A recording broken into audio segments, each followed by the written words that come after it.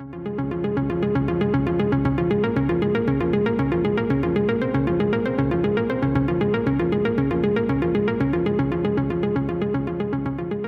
to the Way to Work podcast. You're listening to our Meet the Teacher at Pima JTED series. I'm your host, Greg Deanna, and today we'll go to the head of the class to provide an opportunity for you, high school students, parents, and counselors, to learn more about our instructors and programs.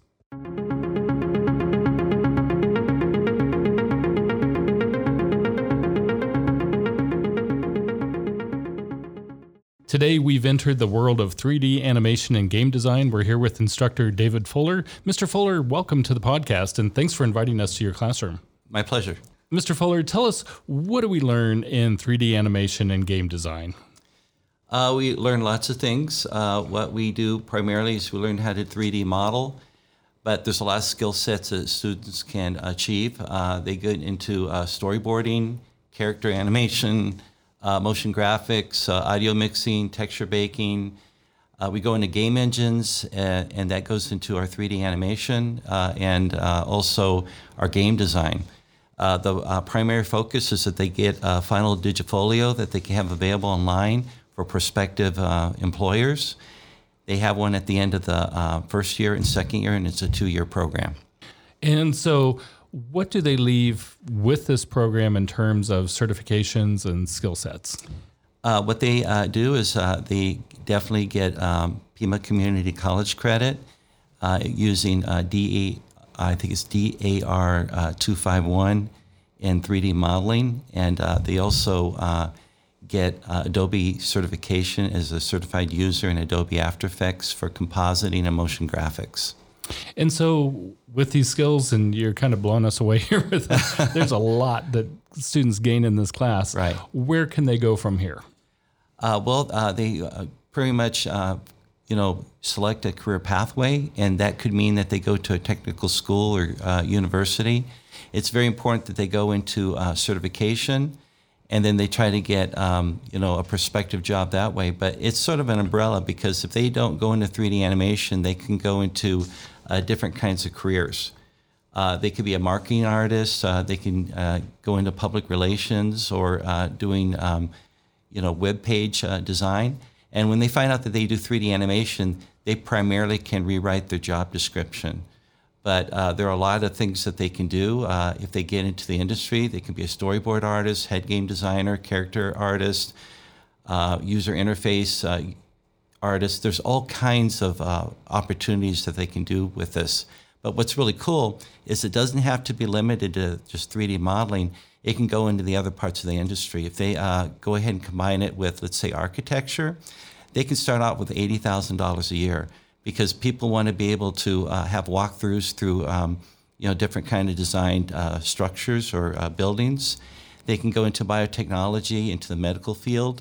At one point, 3D modelers can design parts of the heart that could be artificially used, as well as bone printing and prosthetics. Even in the entertainment industry, as well as in Raytheon, if they want to do a lot of different types of prototypes. It's amazing what you can do with this.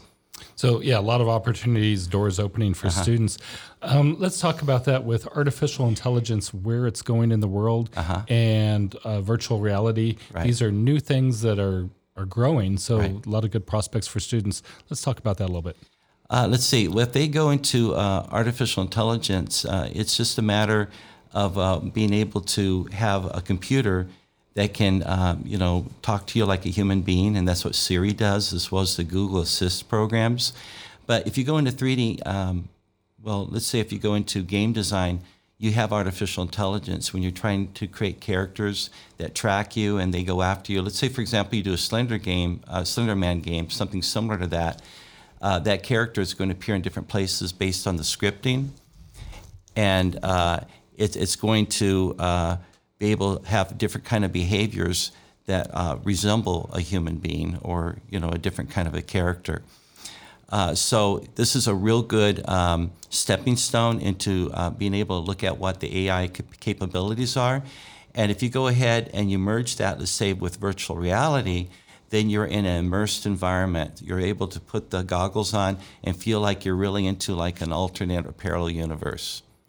I mean, that's very cool. And we're seeing that this is a big industry. Talk to us about some of those statistics of how fast this industry is growing. And well, let's see, this last year it made $130 billion, and it's prospected that in the year 2025, it'll be up to $300 billion. And what's amazing is if you look at the type of games that are out there, if you're going into, let's say, consoles or a desktop or even something like I'm thinking like the Oculus VR and all that, you're looking around probably $80 billion. But if you go to the mobile devices like the smartphones, then that's up to like about $125 billion. So the perspective of being able to make money with this, if you're working for a company or as a free agent, let's say in freelance, if you center most of your activities in doing the smartphone or mobile technology, then you're looking at a really huge moneymaker. And the world's changed with the delivery of games. We mentioned that stores that are selling games aren't so much anymore. It's now more online or downloading or subscribing. How does that lend itself to the lifestyle of being a game developer? Well, you know, if you're going to be a game developer, you got to be able to also be acquainted with those games. And I think the playing field is largely the internet. So you don't pretty much go into a store to buy anything. What you do is you go to a delivery system. It's the delivery system that's been changed. That's why it's been affecting what the Postal Service does and everything, because you can get online and pretty much get a lot of things, including eventually 3D printing. You're going to be able to have that delivered and print that at your own 3D printer at home. So if you look at what's equivalent to what Amazon does, then we're looking at something like Steam, which is something that is run by Valve, and that's the delivery system. So you can go ahead and pick whatever game you want to and have that downloaded and use on different types of platforms and consoles. But also, conversely, the workplace is changing for gamers, if I understand this correctly. Is it something that you can start working from home, or does this allow a lifestyle where you can have variable hours? So tell us a little bit about more the lifestyle of game designers and what they can expect. Well, the lifestyle now is that you don't have to be going to a physical brick and mortar place. Now you can pretty much work from your own home, and you don't have to put a lot of the finances into rental. So everything is largely networked. You can work, all the way across the world and be able to have these type of meetings so that you can have all the different stakeholders putting forth a lot of these productions. So it's pretty amazing what you can do when you consider that you don't have to be locked into like a 9-to-5 job. Your hours are pretty much very variable, and you can call it your own shot. So the trouble is, if you run your own company, then you're going to have like 1,000 clients or 1,000 bosses instead of, you know what I'm saying? Right. So you have to look at there's a trade-off there. Sure. But it does allow, different choices that students can make for the type of life that they want to live. So yeah, I think eventually what's going to happen is instead of working, let's say 40 hours a week, or what a lot of us do is you're a workaholic 80 hours a week, you could primarily work anywhere from 15 to 20 hours a week and have a leisurely lifestyle, if you do it right. Mm-hmm. There are people I know that they go online and they make something that would be a program where they can remodel their own house, and they put a very little effort except for checking it on occasion to make sure everything gets transferred from digital dollars into bank dollars. So I think you're going to find that a monetary value in how we do things is going to become more digital and less on, hard copy cash and all that. You're going to be able to move it, let's say, in PayPal dollars, get moved over to bank dollars. So you have that kind of adapter that works. I think that makes it pretty fascinating that we're going to be doing business very differently. And that leads me to the question, what type of students do well in this program? What personality traits do you see that students come and you're like, this is the right career for this student? I think what happens is, they definitely want to have alternatives to trying to solve problems. And a lot of the, students that come in at first, they're very, very creative, but they find that it's not limited to what you're being taught. They have to go in there, and if something's not working right, they have to figure out what they have to do in order to make it happen. And I think that that's the most important thing. If you go work for a particular company, they want to know whether you can just go in there, and if there's going to be a huge issue, you're going to be able to solve it. And so at first, the students, that come in, they're really excited because they play games. But the ones that do very well, they want to pretty much find out the ins and outs and how they can do scripting or whatever to make it go beyond just a simple game. So being a creative problem solver, if those are your personality traits, you're really got a bright future ahead of you in 3D animation and game design. Absolutely. And I get some students that's all they want to do is they want to start hitting different types of, we're not limited just to one program. When they walk out of this whole course, they know anywhere from 9 to 12 different programs. And that's what happens when you're multimedia. You can't just go into graphics and say, I'm just going to do Photoshop and Illustrator.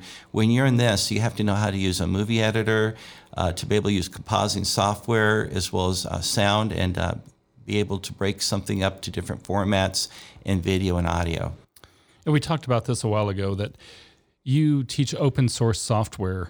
And tell us a little bit more on your philosophy behind teaching students the open source software. Yeah, I've been doing this close to 16 years. And I started off teaching Lightwave and Cinema 4D. And I had a student walk in starting to use Blender. And that's known as a free public software. And it was amazing how you can go into something like Blender and see that Ton Roosendaal, who's from the Netherlands, up in Stockholm, Sweden, is like the Steve Jobs of open source. And it's incredibly high performing software. And that's the software that we used to win first place 4 times in the state of Arizona. And we also were able to go to Louisville, Kentucky and get first place gold in the whole country, beating California and Texas. And let's talk about that, because it was a remarkable feat. You had a team, one student is deaf, and he came to your program and again, partnered with another student. You took them to state, they won state, and then you took them to nationals and they won gold medals in nationals. How did that change their lives? They also were given scholarship opportunities over in Louisville, Kentucky, and they also got some software. But the thing that is pretty amazing is now they're looking at that this is a reliable, credible opportunity that they can be taken seriously with, and it's a viable career pathway. So I think that that's something that just is mind-boggling, that you go into this thing thinking that you're going to do competition, and it ends up becoming bigger than it really is. And they're excited about it. Technology is a moving target. It's something that continually changes. And that's something else about these type of students, that they have to realize it changes so much that every year when we do assignments, they change too. And what is your classroom like when students walk in? I mean, I noticed the lights are down low. You kind of have a chill classroom. And so tell us about your teaching philosophy and the environment that you set in the classroom. I put the lights down low because that's usually where it is in the industry. They want people to focus what they're doing, and it doesn't feel like a classroom. It feels like a studio. And my whole philosophy in teaching is that you have to learn what's called muscle memory. And that means you have one hand on the keyboard, the other hand on the mouse, and you instantly know the shortcut keys. So it's like you're playing an instrument. And a lot of these kids, I say, you're like musicians, but you're doing it for the eye instead of the ear. And don't let anybody fool you otherwise, because you're doing something that is very meticulous and has a lot of layers to it. So it's like you're dealing with dynamics as well as time signatures, and you're doing something that is going to really be eye-catching as well as eye candy for a lot of the prospective clients and employers out there. And tell us about your own background. How did you get into the field of teaching fine arts? What happened was I got my bachelor's in, I think it was in photography, and I was an English major, but Ansel Adams came to visit the University of Arizona like about 1980, and he signed a book for me called The Print, And I changed from English right over to fine arts. And the counselor said, "You are crazy. You're not going to be able to get a job doing this type of thing." And so when I got that, I went into Phelps Dodge Corporation as a communications assistant after I did a year stint in 1 hour photo places. And I was doing public relations, just like what you do for JTED, but for the copper industry. And went through a copper depression, and I had to find another position. So I went back to school. I got a job as a medical photographer at the University Medical Center in Biomedical Communications.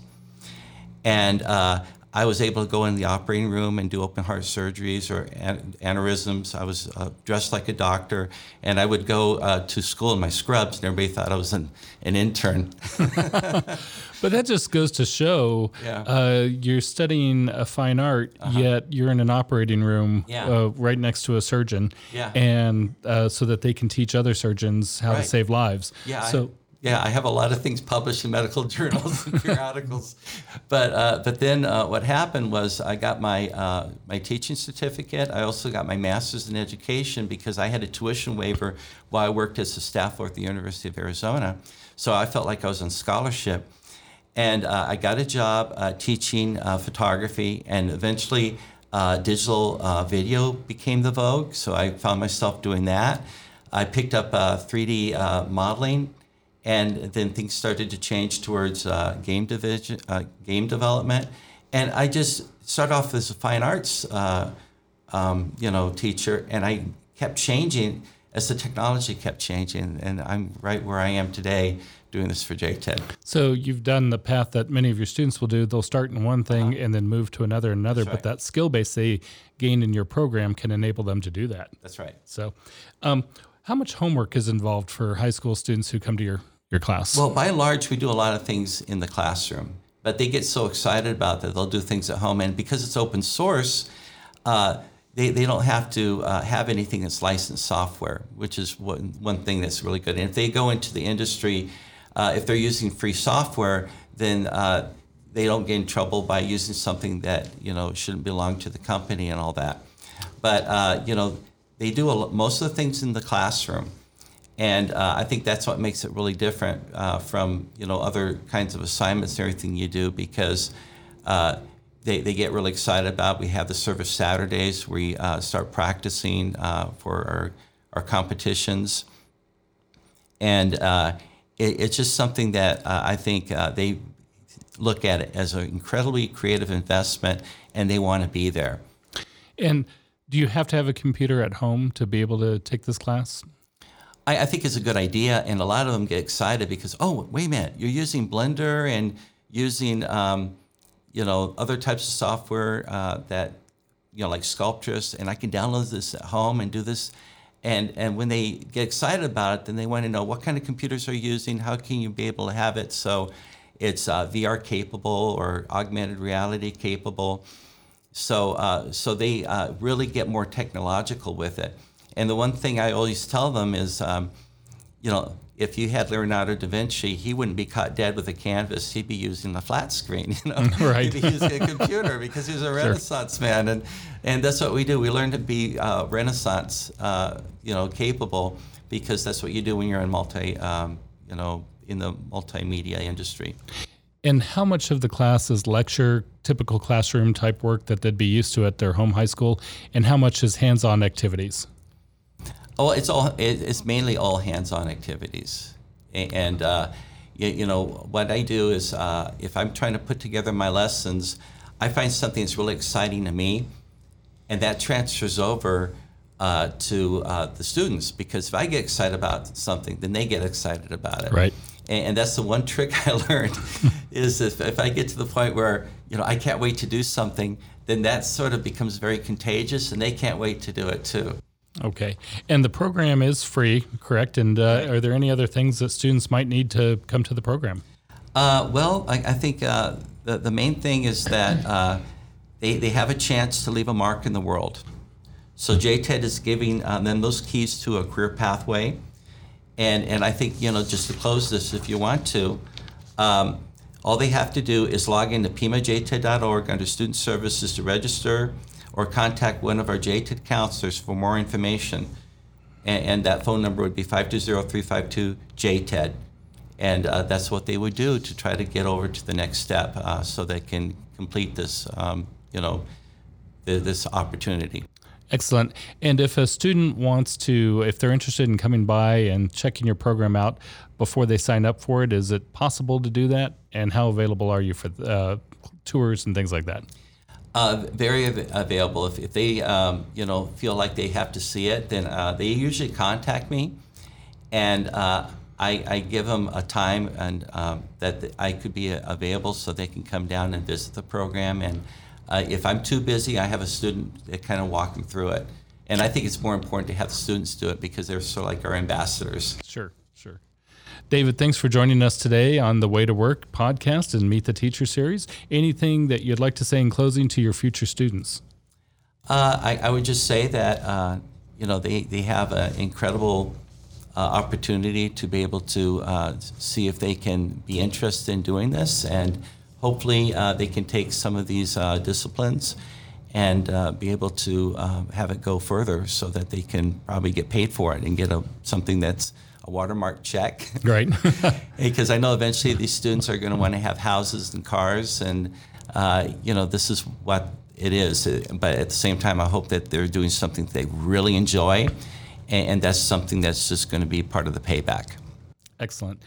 Mr. Fuller, again, thank you very much for joining our podcast. To our students, parents, and counselors who are listening, we thank you as well.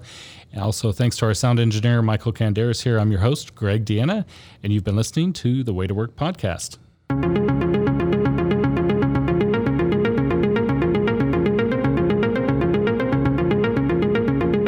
If you have additional questions or comments regarding the Way to Work podcast, contact us anytime on our website at pimajted.org. Friend and follow us, Pima JTED, on Instagram, Facebook, and Twitter. And don't forget to subscribe to this podcast on your favorite podcast site.